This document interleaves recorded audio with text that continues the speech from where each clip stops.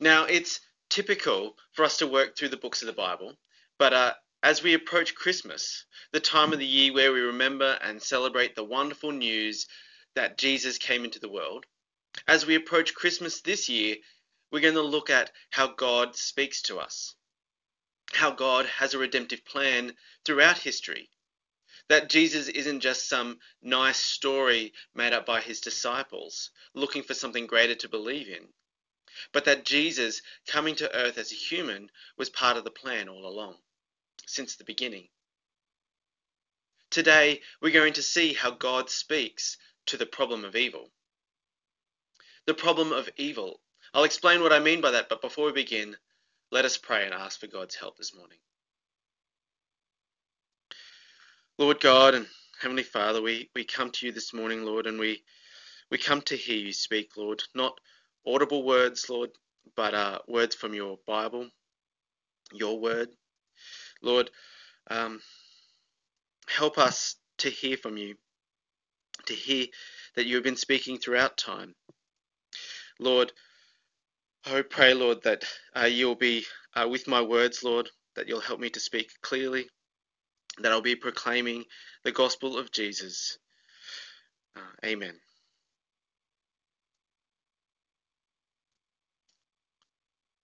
The problem of evil.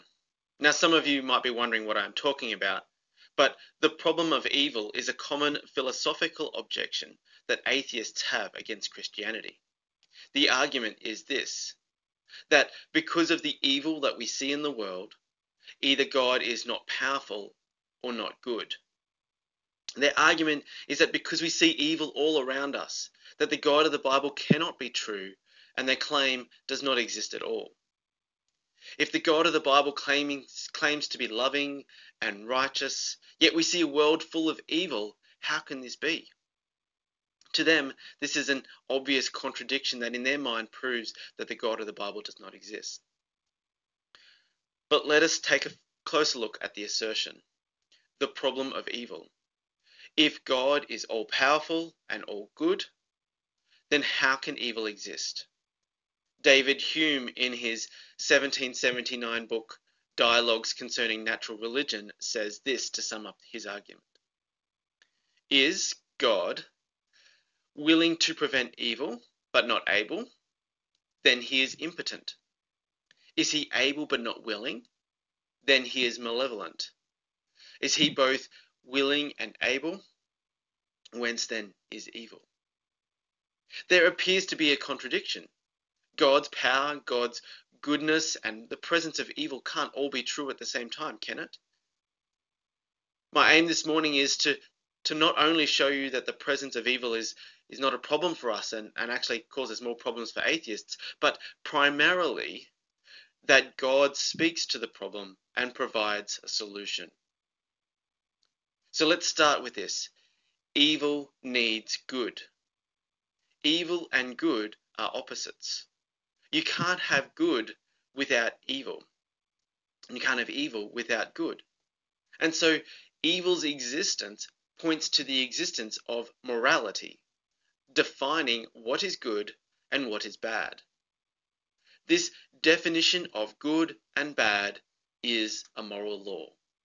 And to have a moral law, you need a moral lawgiver. This lawgiver must exist outside of time and space.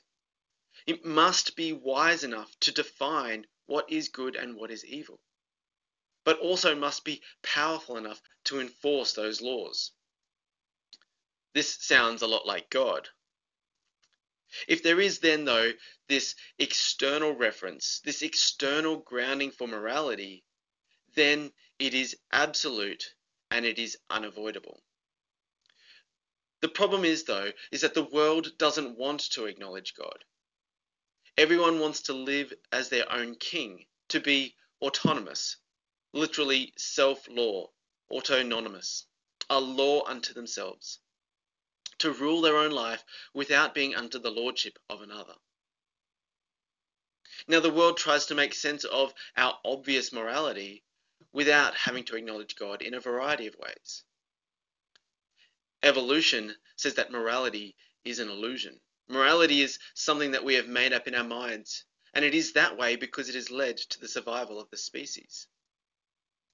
We are the way we are because of the evolutionary advantage that a sense of morality gives us, even if it isn't real. There are advantages to us as a species if we don't kill each other and if we work together. And so we should act morally insofar as it provides an advantage for us. Evolution supposes that this imaginary morality contributes to our human flourishing, which is good, and we should strive for it. Yet, without an external source, it can't really define or settle on what human flourishing actually looks like. Postmodern philosophy says that there is no truth, that everything is relative. What is true in your own eyes is true. This is eerily similar to the final verse in the book of Judges 21:25. In those days there was no king in Israel. Everyone did what was right in his own eyes. Christian apologist Greg Koukl frequently talks about relativism, and he describes the ridiculousness of this position as having your feet planted firmly in mid-air. Postmodern relativism provides no rhyme or reason for evil. There is no truth, only power. Others use social contract as a way to explain morality, that we all have this entered into this unspoken contract with society to define and enforce morality. And so morality is not what is legislated by government, but what is socially and culturally acceptable. The problem with social contract is that this morality is not grounded in anything but simply popular opinion and subject to change. Proponents say that the society is getting better and closer to true morality, but it is unable to define what true morality is.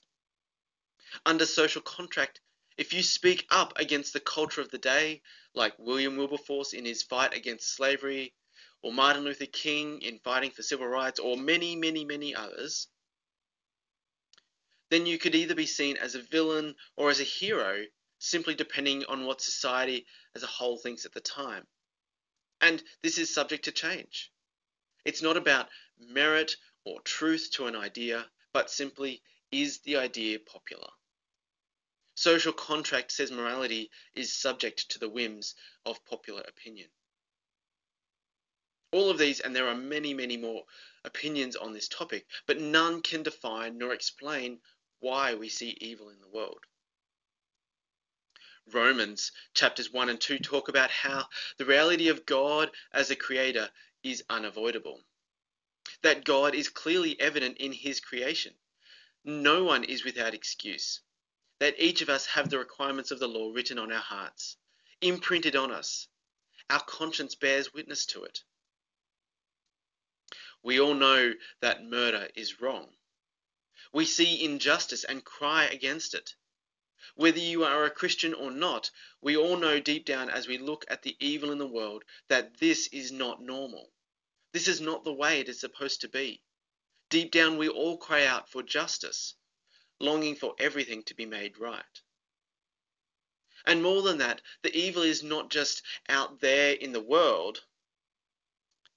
The author of Romans goes to point out that we are all under sin, and no one can stand up to the perfect requirements of God's law. Because we know that there is a true morality and that morality comes from God, his law is absolute and unavoidable. We ourselves need to measure up, not to our own standards that we make for ourselves, like, yeah, I'm a good person, well, at least I'm better than that person over there, or I'm no Hitler. Yeah, but you're no Jesus either. We need to measure ourselves off the true and perfect nature of God, and it's clear how we stack up. For all have sinned and fall short of the glory of God. Romans 3:23. When we break the law, we rightfully deserve punishment. We'll come back to this more later on. But where does evil come from? Did God make it? No. God is good and cannot make or cause evil. There is a dialogue recorded between Socrates and Euthyphro that tried unsuccessfully to answer what is good. I'm not going to get into it now, but if you're interested, send me a message after the service and ask me, what is the solution to Euthyphro's dilemma? I'd love to talk to you about it.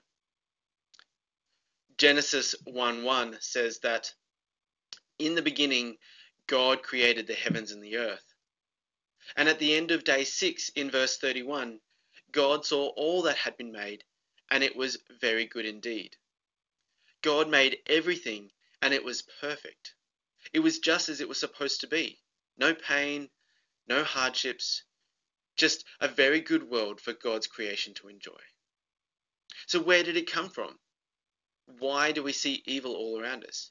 If God is good, where did it come from? Today's passage gives us the answer. Open your Bibles to Genesis 3. Here we read is Adam and Eve living in the very good garden that God had made for them. They had all that they needed. They lacked no good thing. Yet Satan came into the world, into the garden, and deceived them. Opposing God's word, Satan planted seeds of doubt. Maybe God isn't as good as he says he is. Maybe God doesn't love you. Maybe God doesn't want you to be happy. Have you heard those lies for yourself? Those lies penetrated the heart of Eve, and she was deceived, and she ate. Rejecting the good rule of God, unfaithful to the word of God, Eve usurped the throne, and intending to become Lord of her own life, she followed the words of Satan and subjected herself to his evil rule. Adam did the same. Adam, who was meant to guard and protect Eve, failed to do so, and thus evil and sin and shame and death enters into the world.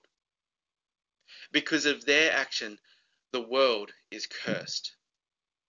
God didn't make evil, but because of the actions of Adam, the world now knows sin. Imagine for a moment that you've made a delicious meal. I want to ask you what your favorite meal is, but it's a little bit difficult this morning. The one that comes to mind for me and our family is roast lamb. So imagine though, whatever it is for you, but for me, imagine that you've made some roast lamb and it's the best roast lamb that you've ever created, but there is way too much of it. You couldn't eat all of it.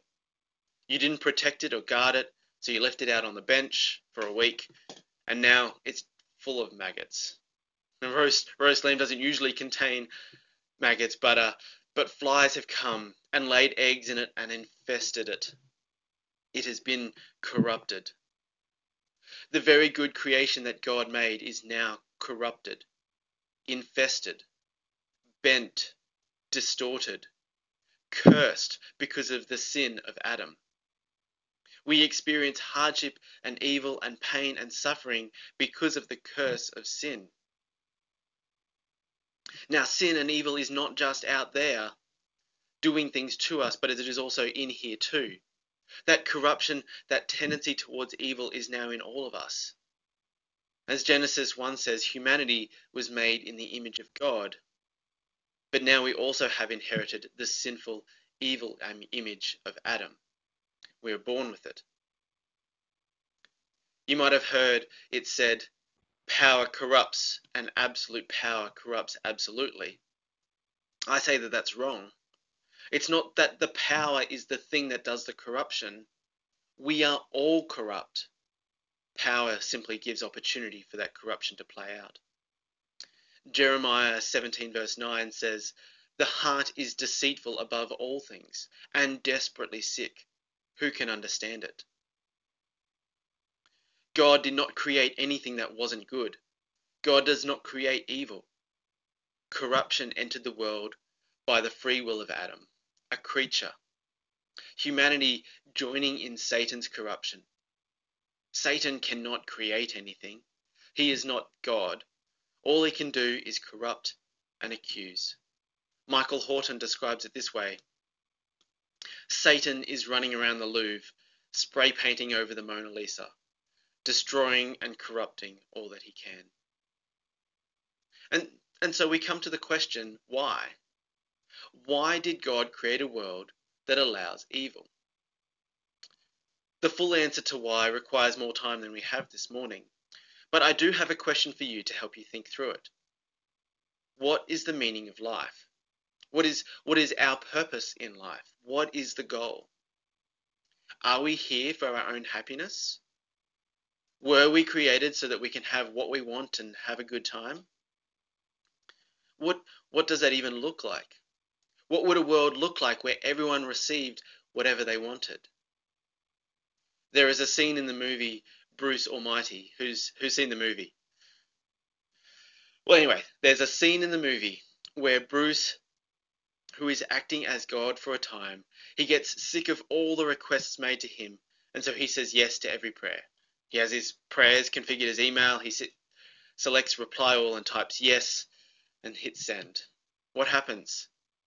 The world descended into chaos. Everyone doing what is right in their own eyes. It's Judges all over again, or Lord of the Flies, if you're familiar with that one. The first question of the Westminster Catechism gives us an alternative to living for ourselves. Question 1. What is the chief and highest end of man? Man's chief and highest end is to glorify God and to fully enjoy Him forever.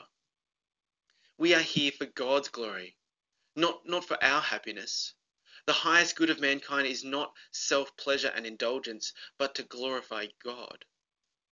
Putting this into perspective helps us to understand a little of why and corrects our misunderstanding.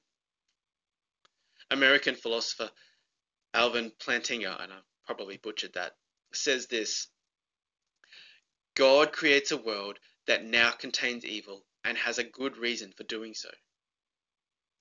This is a very quick answer to a complicated question. So if you have more why questions, then please come and talk to me afterwards. And so here we are in a world full of sin and evil. What are we to do? How do other religions deal with evil? Now I'm going to be painting these with a broad brush, so keep that in mind as we move quickly through these. Materialism and naturalism. This isn't about shopping and nature experiences, but an atheistic view that says that only the physical world exists. When faced with evil, they actually have nothing to complain about. Under their worldview, there is no evil, no right, no wrong, only the physical things exist. Everything that happens, war, abuse, murder, it is all simply the survival of the fittest.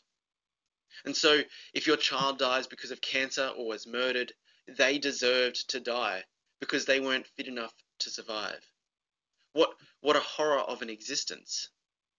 Evolutionist Richard Dawkins says this: there is at bottom no design, no purpose, no evil, no good, nothing but pitiless indifference.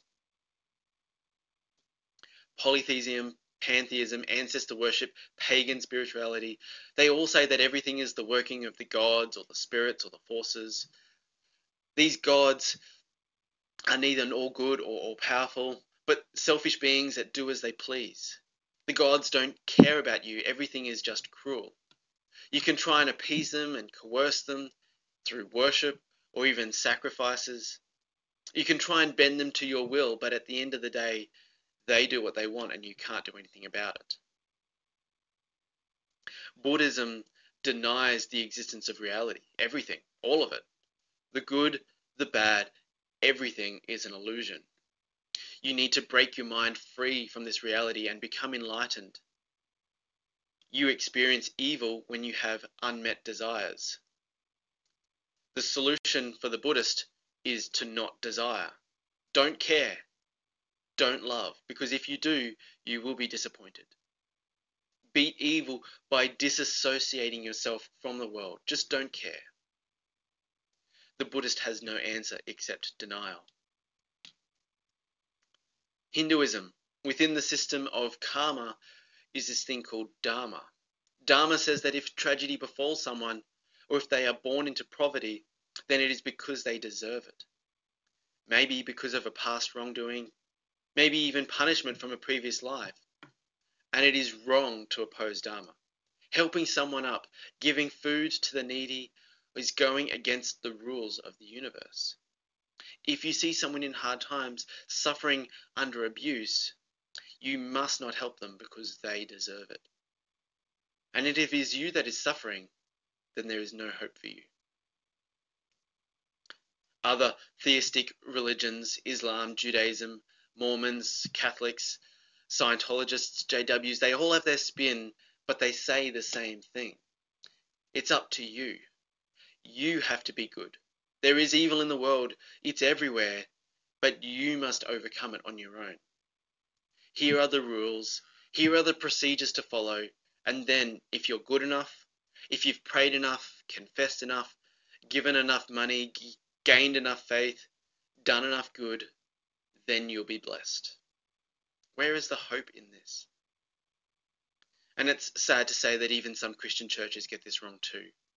And it's not just the prosperity gospel preachers, but many other churches, like the church in Galatians, they fall into the trap of adding to the gospel, saying that you need to do something extra to earn salvation. If earning salvation is up to you, then what hope do you have? None of these are satisfying answers. In them, there is no hope in the face of evil. Now, the problem of evil isn't your regular dinner table conversation, but it is something that many people think about. Questions about evil may not be framed as a direct philosophical or theological question, but if you do have someone asking, you maybe ask, why do you want to know? Because more often than not, there is something going on in their heart that is bothering them. It is not necessarily an intellectual question, but a pastoral one. People are hurting and looking for answers. Maybe war has just broken out and they can't understand why people are dying needlessly. Maybe an earthquake or a volcano or a tsunami has just removed an entire village from the map. Maybe they have a parent who is suffering with terminal illness. Maybe they are struggling to put food on the table, yet they see corporations and billionaires post record profits. Maybe they're recently married and their new husband isn't as kind behind closed doors as they were led to believe. Maybe they have a father who is supposed to protect them and care for them, but does the exact opposite. Maybe they had a friend turn on them, who betrayed their confidence and the trust that they had in them. Maybe a failure of the courts has left them crying out for justice. Maybe they're a couple who've been trying for children for years and years and they finally have a child, but they've just received news that their little baby has some rare condition and they won't see their first birthday. Maybe as they approach Christmas, they mourn an empty chair that was once filled. You know that I could just go on and on with examples. People in this world are suffering, and many are looking for answers. But do we have a God who is distant and unsympathetic to our suffering? No, God doesn't ignore the evil and the suffering in the world. He did something about it. He spoke to the problem of evil. God acted. He entered the world. How do we know that? Where do we find the answers? The Bible, of course. So what does God's word say about the suffering that we see and that we experience? As we saw earlier, the Bible tells us in Genesis 3 how sin and evil came into the world. Now let us look at what happens next. Turn to Genesis 3 verse 8 and following. The first thing we see is that God is the initiator. He is the one seeking out Adam and Eve. They were hiding from God.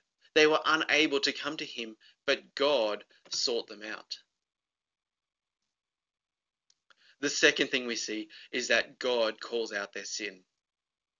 He doesn't minimize it. He doesn't say, oh, well, that's okay. I expected you to do it. It's only human. Just try better next time. No, there are consequences to sin, and as such, God declares to them the curses that will come to them and all creation. More than that, God exiles them out of the good garden that He made for them. Life will be tough, and there will be suffering because of their sin, and eventually it will lead to death for them and their children down the generations. And now to top it off, they can no longer be in the presence of their Maker, God. But here, in the midst of the curses and the judgment, God speaks hope. God promises that it won't always be this way. Verse 15, a child who will crush the head of the snake, who will destroy the source of evil in the world. Not only does God speak a promise of hope, God displays His grace and mercy. He doesn't just give them words, He covers their shame. See in verse 21. Through the shedding of innocent blood, they were covered. The question now on everyone's lips are, who is the promised child? Is it Abel? No. Is it Noah, through whom there was a new start? No. Is it the faithful Abraham? No. What about Joseph, or Moses, or one of the judges, or Samuel the great priest, or the conquering King David, or the wise King Solomon, or Elijah the great prophet? No, none of these were able to rescue humanity and answer the problem of evil. Each one falls short, but reveals a small part of what the promised one would be like. Through each story, the promise grows and becomes clearer, until finally God again initiates. He sends His own Son, Jesus. He is God's answer to evil. It was God's plan from the beginning.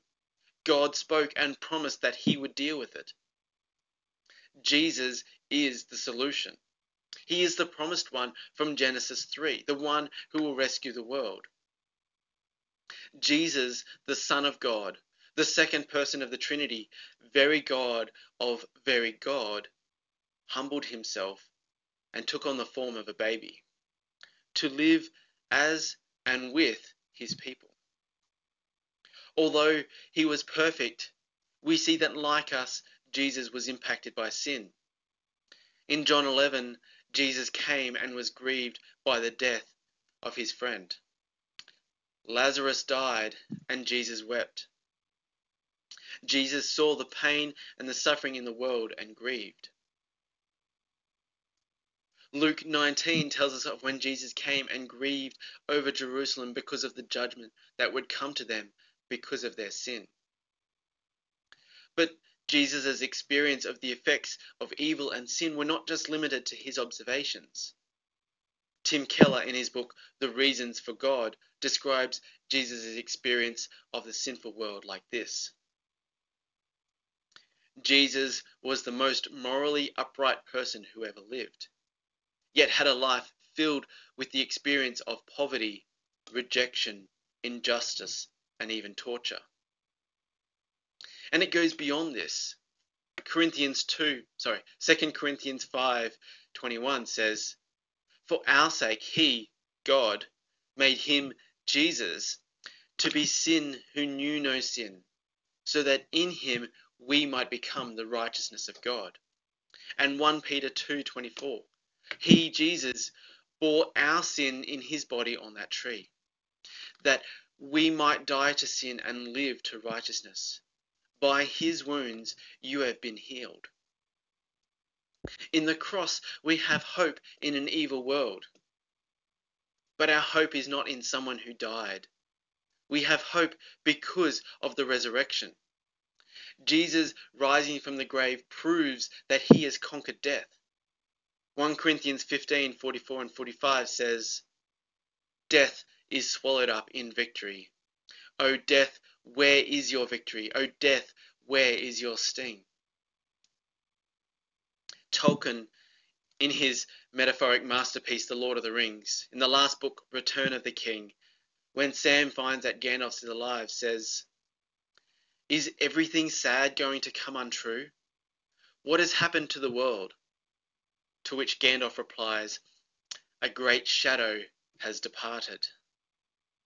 Through the cross and resurrection, everything sad will come untrue.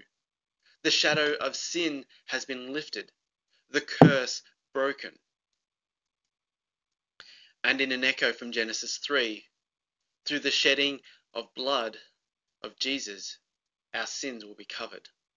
Through the cross, Jesus has dealt a mortal blow to sin and death. It is defeated. As we conclude this morning, maybe the philosophy isn't convincing to you, or you don't usually think in those terms, but you don't have to agree with the philosophy. We can look at history, the person and work of Jesus. He is the solution, and he is our hope in an evil world. The Bible has the answers to the problem of evil. Throughout the Bible, we read the unfolding story of the devastation that sin causes and God's answer to it. As we'll see in the coming weeks leading up to Christmas, God doesn't stop speaking. In fact, the whole Bible is a true story of the disappointment and suffering in the world, but also the hope and promise.